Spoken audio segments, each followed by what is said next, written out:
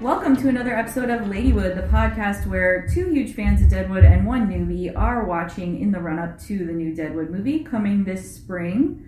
My name is Brandy Sperry. I am a writer and co-host of the Downton Gabby podcast. I'm Lynn Sternberger. I am a television writer. My name is Sita Shawn. I'm a stand-up comedian and comedy writer. Today we'll be discussing the 7th episode of the second season, E.B. Was Left Out, written by Jody Worth and directed by Michael Almereyda, I believe is how you say it. His first and only episode of Deadwood, he is primarily a feature director. This first aired on April 17th, 2005. Tolliver enlists Lee to clean up the aftermath of Wolcott's anger in the Chamonix. Stubbs confides in Utter, who overreacts when Wolcott, quote, steps on his toe in a queue and badly beats the geologist, leading to an emergency town meeting in which Tolliver tips his hand.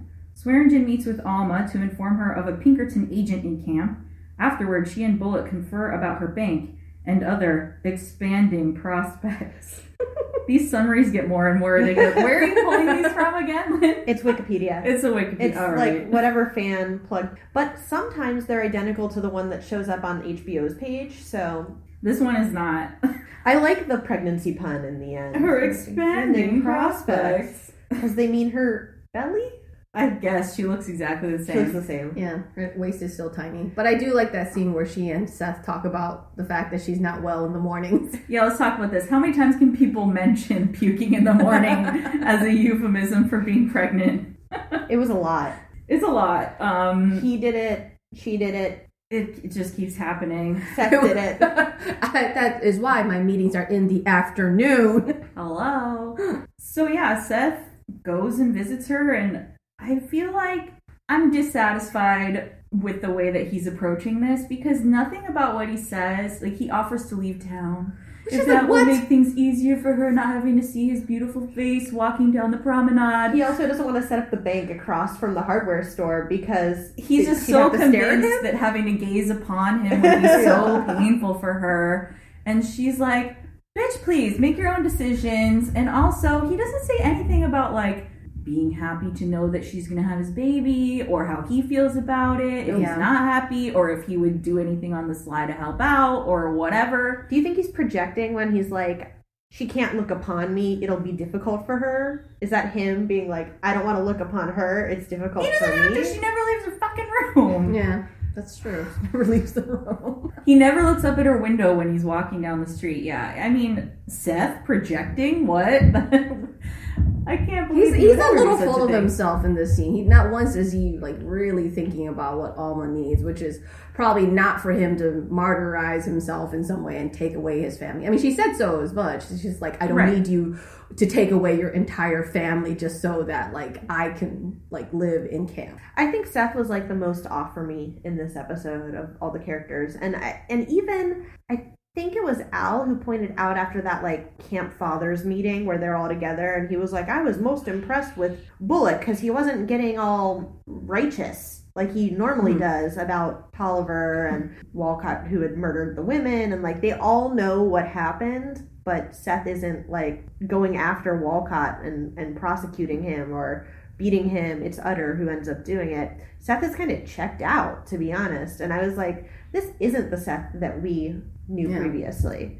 And it can't just be because he's not tight with Joni. Like, that doesn't seem... He seems very nonchalant about his theory that some whores were murdered. Yes. As he's chit-chatting with Charlie about it. I'm just like, you are the sheriff. If you suspect that this is something that happened in the camp, are you going to go ask any questions? This is the man who, like, went to another town after getting severely beaten in order to bring to justice the guy who had killed his bestie from 3 days in town, like but that was a man. But it was a man. It was a man, not a worthless whore.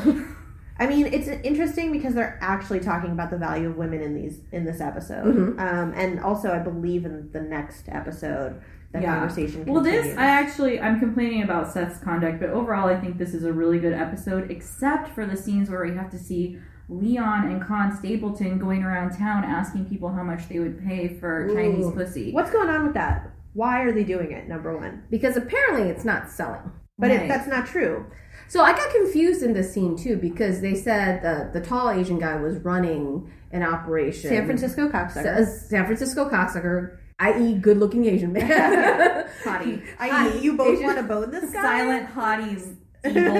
Yeah. Evil hottie. He's Evil like hottie. so clean compared to the rest of the men in town too. That's Low another thing. standard. Good point, though. He's clean, but I thought he was running a separate operation, but he's not, right? Or am I? What I confusing? took from it was Sai is under the impression that no one is going to these Chinese prostitutes, but it's because he's kind of trying to do it the same way that they've been doing things. Mhm. But people are like not wanting everybody to know. Like they don't want to go through town to get there. Like it sounds like they have a separate, Right. like secret, direct from the mines line going into They got the side the of Chinese things. side of things. Mhm. And like Lee just knows that that's how this operation should go. But it's But why revealed- does Tolliver not realize that that's happening? Oh, who knows? If it's his operation and he's putting That's- his goons on drumming up business because he has a stake in it, which it seems like he does, why does he not know? Like, we shouldn't be confused about this. Like, he might be trying to obfuscate what's happening to the rest of the camp because he doesn't want them to know where his alliances are and where exactly the money's coming from. But I feel let down as a viewer that I feel it's obfuscated from us. Kind of the same feeling that I get when, like, women come to town and we don't know what their Like the school agenda madam, who apparently only had half Oh, a scene. isn't What the fuck was sad. that? That was so... That was Merrick's chance at happiness. Got run away. This is another thing to be mad at Sai about. I guess because every time Lee comes in, all he does is chomp his cigar at him for a while. Lee says nothing and leaves. That's why he has no idea what's going on. Lee's like, I'm just going to do what I'm going to do. I don't need to report to you. I don't know why I have to work with you. Which is another question, really. At this point, doesn't Wolcott have enough of a handle on what's going on? Does he really need Sai's help anymore anyway? I don't know. I guess we'll see moving forward because I don't see Wolcott still needing Sai if Hearst is going to come to town at some point. Yeah, and there's still the question of the claims from the previous episodes, right? Because that hasn't been completely resolved. We just had a riot with the inciting incident of the claims possibly being taken away, but we still haven't fully resolved what that means. Right. Because there's two parties, right? There's like Yankton and there's Montana, who might take jurisdiction. In any case, I continue to be irritated by Cy Tolliver for multiple reasons. Yeah, I'm very glad that Al is up and about, and as Jewel said, dragging his foot around, which was so funny. It was great that she got a little dig in at him, turned his own complaint on its head. But yeah, Al is doing his rounds. He's getting back into the swing of things, and I thought that the cold open of this episode was like amazing, where Al is like, did you realize there was a door that connects the gem to the newspaper office? And I was like, what, did they just rebuild the stage or something? Like, shouldn't you know this? That's really random. But it was funny. And Merrick's like, yeah, because people are always stumbling in various forms of dress. I guess it must have been like through the prostitute's room somehow, if that's what's usually stumbling into Merrick. It felt like it was like the end of a hallway. And I was just imagining Nick Offerman, remember in his like naked dick swinging scene, walking in on Merrick, who's like setting type. Poor Merrick. Poor Merrick. It's a good scene. The scene feels like the beginning of like a one-act play or something. Like, it's very stagey, but it's fun. And you get to watch Al slap Merrick across the face to snap him out of his self-pity. Yeah, I would say this episode in particular felt very theatrical because of all the soliloquies the characters are doing to inanimate objects. Oh yeah, like the Indian head? The Indian head. My Took me gosh. forever to figure out the Indian head. I was like, whose head is that? Oh, yeah. Recall the chief, quote-unquote. Why he excavated from his closet at this particular moment. I think Al's whole personality is interesting in this episode. Like, it starts with what he says to Merrick, basically, which is similar to some other things he said before about, like, life is just vile tasks and then you die kind of thing. But now he's, like, more cheerful about it. He's like, I've cheated death, but still, life is nothing but vile tasks. And you just need to deal with it like a man. And also, now I need to say all my thoughts out loud, so I'm going to talk to this head in a box. It's interesting because Al puts kind of all of his cards on the table in like the whole episode. He talks to Merrick very much about like his point of view about survival, basically. And then he talks to this Indian head about, God, I forget. He goes on at this Indian head. And then he visits Alma, and he basically is like, guess what? Your governess is a Pinkerton agent. You should pay me off, and we should work in cahoots. And, you know, because I fucking hate the Pinkertons. I mean, he's just like, there's no subtext. It's all main text now. Yeah, it's surprising that he was so bald about what he said about the Pinkertons. Because usually he's got another agenda. But it seems like with the Pinkertons, there's just like pure hatred there. He's just not willing to touch any amount of money related to them. And he's very honest with Alma. He's like, I hate the Pinkertons, and also I can't have the only other person with this massive amount of gold in town be an enemy of mine if Hearst is coming. We have to be reluctant allies, basically. And Alma seems to understand everything that he's laying out as well. I mean, she kind of gives as good as she gets in that conversation, and it is so fun because it's the first time they've ever spoken. Is it really? Yes. Holy cow. Wow, that's crazy. It's all intermediaries before, right? It's like Bill Hickok did the speaking for her, and then Seth, and then EB. Yep, we are halfway through the run of Deadwood, and this is the first time these two major characters are ever directly interacting. I loved it. I loved how much agency Alma was displaying in that conversation. Like, she's making choices on her own now. I mean, she might have, like, Trixie's input or, like, machinations behind the scenes that are affecting things. But really, like, ball's in Alma's court. Is she staying in camp? Is she having the baby? Is she building the bank? Is she in cahoots with Al? Those are all questions that she's determining the answers to herself. And I love it. I love it too because also from a character point of view, that scene occurs right before the Seth meeting comes about. So Al comes to her as an equal, as somebody who's like, listen, we've got to band up together. You've got these resources. He's basically treating her as a formidable opponent. Whereas when Seth comes in and he's like, "Whoa, can you even look upon me?" You know, it's like, I think if I were that character and I had just experienced this man that I deathly feared for so long coming to me at a point of equality, and this man that I like loved coming to me like a sniveling idiot, I would be like, fuck you too, Seth. That's such a good point that I hadn't Are we even suggesting thought about. Seth take man lessons from Al? What the hell is wrong with us? I'm suggesting that Seth get over things a little bit. I mean, he seems so reactive to everything, and it's like, can you just assert what you want to do with your life instead of constantly just being pissy at everyone else for trying to do that? So if Alma is coming into her own and making her own decisions in this episode, Joni is not doing the same thing following her trauma. I think the scene where she goes to Charlie and in piecemeal manages to get out what happened the night before is really heartbreaking because she's so clearly like on the edge. She can barely put together a sentence telling him what really happened.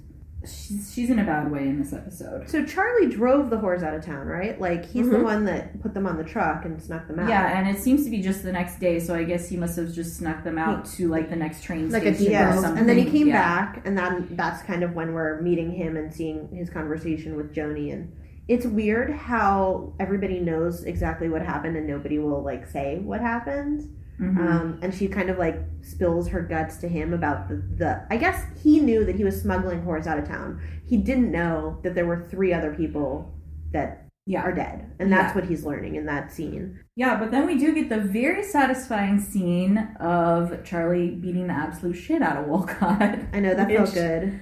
I really was worried that Charlie was going to end up dead by the end of this episode because of that. But Wolcott, his attitude in the aftermath of this is really interesting to me from a character standpoint. Like, they are having him experience a weird kind of shame, and he seems to know that he deserves to get the shit kicked out of him, and so acts accordingly with that. That's different than how I read it. How did you read it? Yeah, I mean, I think that's how the people in Deadwood are reading it too, because I feel like I hear a character say something along those lines. Like, I'll hire somebody to beat the shit out of you if that's what you want, basically. Yeah, don't involve everybody else in town. But I love crime, and I watch a lot of like true crime stuff, and I read a lot about serial killers. And to me, I mean, he is a serial killer. He is a psychopath that tipped into serial killing. And my impression was he is scared of what men can do to him. He's not going to stand up to a powerful man. which is in part feeding into his violence toward women because it's like an assertion of his power. Bing, bing, bing, bing, bing. That's exactly what I thought. Okay. I don't think those two ideas are completely incongruous. I don't think so either. No, maybe it's layers, you know? Yeah, and Charlie says something to that effect as well when he's goading him in the line. Like, I'm sure you've got your knife, I'm sure you've got your gun, I'm also sure you've never fought another man, is the gist of what he says to him right before he throws him out into the street. And he doesn't act like someone who's ever been in a fight like that before. He's never been in a fight where he doesn't have absolutely the upper hand. Where he has a weapon, or it's like... He has the power, he has the money, he has the straight razor, he has women working to give him what he wants to feed into it. Well, he's in a lawless land now where Charlie is part of what is supposed to be the law, even though, as we see, they decide on a whim whether to enforce or not. So if the deputy kicks the shit out of you in Deadwood, you're probably not going to have anybody else on your side unless you're planning to bring in more of your outside agents, which he ultimately decides not to. And what would that be, too? The telegram he would send to Hearst being like, I got the shit kicked out of me. Please send a lawyer. Like, I don't think he's going to go that route. I did worry that he was going to kill Charlie, but he is going to get to live. I mean, the fathers of the camp basically decide we can't further harass this guy because of Hearst's involvement. And in part it's because Tolliver is sitting at the table and they now know that Tolliver is working for Hearst to a degree. But it's still after that conversation when Seth is putting together all the particulars of what happened, so we'll see if he grows a backbone and decides to do something about Wolcott as well. Speaking of people like Joni who are miserable, I thought of this episode as like old-timey depression hour. I don't know about you guys, but like it was kind of bleak. It wasn't kind of bleak. It was bleak. Between at least the female characters, I was dismayed that Trixie was visiting Al and acting... I mean, I get why she would act like she's spying for him at the hardware store, but she also is having this, like, stupid argument that, like, Seth and Saul are being too hard on her about her number adding or whatever, her columns. And I was like, Trixie, aren't you just, like... Weren't you recently defending them with your, like, life on the line? And now we're sniveling back to Al? Like, you got out of the whorehouse. You did it. Why are you still pretending like you don't like your new life? I don't know. I feel like the scene was really written to demonstrate something about Al and not taking into account Trixie's change of attitude, because it felt like it was to demonstrate that he would sort of let her think that she was still a needed spy in order to continue on with her studies. Like, he gives sort of like a gift. Yeah, he gives sort of like a proud nod to himself after she leaves the room, and I was just like, this irritates me. Okay, I mean... Sure, maybe we're supposed to believe that Al has made progress in being a human being after his close call with death. It could also be Trixie knowing that Al maybe doesn't want to see her happy somewhere else. I don't know that he doesn't want to see her happy somewhere else. I think that's what Brandy's argument would argue. Like, that's what that would be about. But, like, I did feel like they neglected Trixie's point of view. First of all, we don't see the fight and the tensions that she's talking about. We don't see her at odds with Seth or Saul or anybody. It comes out of nowhere. And then it's like, oh, would you rather be hit by a guy that you then have to shoot a bullet into your John's brain, like in the pilot? I mean, if that's the alternative to getting in a little snippy fit? I could see her having all of those same complaints, but not making them to Al. If she had had that conversation with Dan, or with the doc, or even with Alma, I would have totally believed that she was just letting off steam. But I don't think that... Or Jewel. That would have been hilarious. Or Jewel. I don't think that's the way she would be presenting herself to Al in this moment. Yeah. Agreed. They failed to write from the female perspective here. They were writing from Al's personal arc or whatever. I think I do like her going back to the store and then sort of apologizing kind of to Seth and Saul, but then I love her line of tread lightly those in hopes of pussy. I just thought that was really funny. And the expression on Seth's face when he overhears it was pretty amazing as well. I was like, because he spent the whole day talking about pregnancy in like the most elliptical terms possible. And she's just like, here's what it is. But yeah, I mean, in addition to Joni being miserable and Trixie being kind of dissatisfied, Jane is a fucking mess. She looks awful. She woke up at, I don't know, dusk in the dirt, beaten, and has no memory of who did it or why. And she thinks it's like Monday when it's really Thursday. I mean, God knows how much time she's lost. I was worried that she was like physically, not just assaulted, but like sexually assaulted, and she had no memory. And I was glad that like they didn't make that point, because I was like sad enough already. But yeah, she's basically telling Charlie like alcoholism has me in its grip. Like, I have lost the plot. It's sad. It's sad. I'm sad for Jane. I want her to be happy again. Yeah, I want them to come up with something better for her to be relating to other than her relationship with alcohol. Can it at least come into a different context somehow? Yeah, I feel like they've kind of given her the same struggle the entire season. At least last season, she had the plague tent for her to like sort of show her colors as a person who can be productive and care for people and like feel useful in her part with Doc Cochran. Now that she doesn't really have Doc Cochran anymore, she's just out drinking, and they just haven't figured out how to move her along in the story. I agree. Like, I was trying to think, how would I make her story more active instead of just like this repetitive drunkenness beat?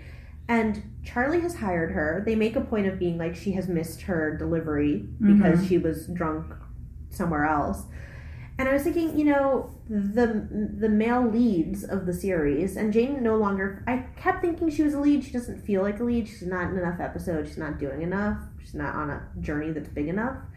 But they let Seth leave town and fight an Indian and have a journey. And, like, why couldn't we follow Jane on her mail system, like her mail route, where she gets distracted by, like, women and drink, and has like a dark night of the soul, and fails Charlie, the only man who has ever had faith in her since Bill died. And I guess the answer is just, that's not where the attention was. I think something like that could be useful from a storyline perspective as well, because we are so isolated in Deadwood, and we do get these moments of people coming through town, like with the cavalry or whatever, letting you know what's going on with the government encroachment outside. But it would be nice to actually be able to see some of that. Like, maybe she goes to a town that just was annexed and learns what it really entails. I don't know. You could tie it in with other things that are going on. She also has skills.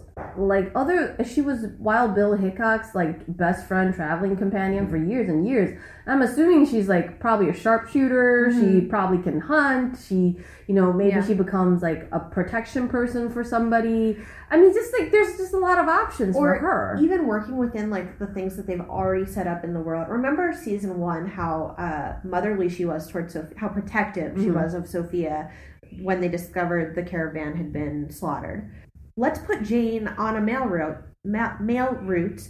Let's have her cross paths with incoming Chinese whores and have her have the moment where she's seeing the devastating effects of like the malnourishment and mistreatment of these women, and have her come back into town and make a fuss of it, or go off drinking because she feels helpless and she can't change. Like, instead they give it to Doc. Yeah, because Doc gets pretty much all the positive human emotions. He does. Yeah. Like, I feel like none of the other characters see the Asians as real people, like, except for Doc. Yeah. Well, before we wrap up, I mean, this episode is called EB Was Left Out, so I guess we better talk about EB for a moment, who is torturing himself over not being invited to the smaller meeting of the patriarchy that happens in this episode. And I do love the moment when he's like, "Why, Al?" And Al's just like, "Because something's going down where you wouldn't be able to help yourself trying to blackmail a person, and it would get you killed." Yeah. And EB's just like, "Well, thank you then." I thought that it was exactly the right amount of EB to have in an episode. He did get a new coat. Did you notice that? Oh, so ugly as well. They're all so ugly. A parade of ugly coats. Yeah. One, and I don't care if they name the episodes after him, so long as he doesn't actually have like the pivotal story points. Yeah. He is a repetitive character. He will never change. And then, most feminist or least feminist moments. Did anybody have nominations? I think the ending image of Joni sitting alone, sort of waiting for something to come to her, is not great for me. I mean, I think this character shows signs of what we would want, the agency we would want, and then it just gets like taken back from us. Yeah. And I know she was just gone through something really, really traumatic, but it doesn't necessarily feel like a deep exploration of that so much as just like now she's waiting around for death to come again. And I'm like, okay. Like, why did she not get on that fucking wagon out of town? Yep. Why did she not? Yeah, I mean, that's all I can ask myself at this point. I did want to say, is Charlie supplanting Ellsworth as Deadwood's most eligible feminist? Interesting. He got the women out of town. He hugged Joni and comforted her in her darkest hour. He is unapologetic about. And he's very loyal to what she asked her. him. I mean, that's what happens when he finally goes to get the letter is he makes it very clear to Walcott he's not going to tell anybody what happened, and not because he gives a shit about him, but because he told Joni he wouldn't. Yeah. So that's all Walcott needs to hear to leave Charlie alive, apparently. If it was season 1 Seth would have murdered the man. Now Seth is like, whatever, da-di-da-di-da. And Charlie is like, I want to fucking murder you, but I will not do it. I mean, Ellsworth hasn't had a lot to do this episode. I'm waiting for a comeback for Ellsworth. Yeah, we won't change the power rankings just yet, But Charlie's right up there. I agree. I think they're both kind of handsome. What has the show done to me? I wouldn't go so far as to call Charlie Utter handsome. He needs a different haircut, 100%. But I did defend his frock coat, so I understand where you're coming from. That's all for this week. You can find us on Twitter at LadywoodCast if you want to continue the conversation. Until then, I'm at Lynn Sternberger. I'm at WeBrandy, OUIBRANDI. I'm at Slowbear, SLOBEAR. Thank you for listening.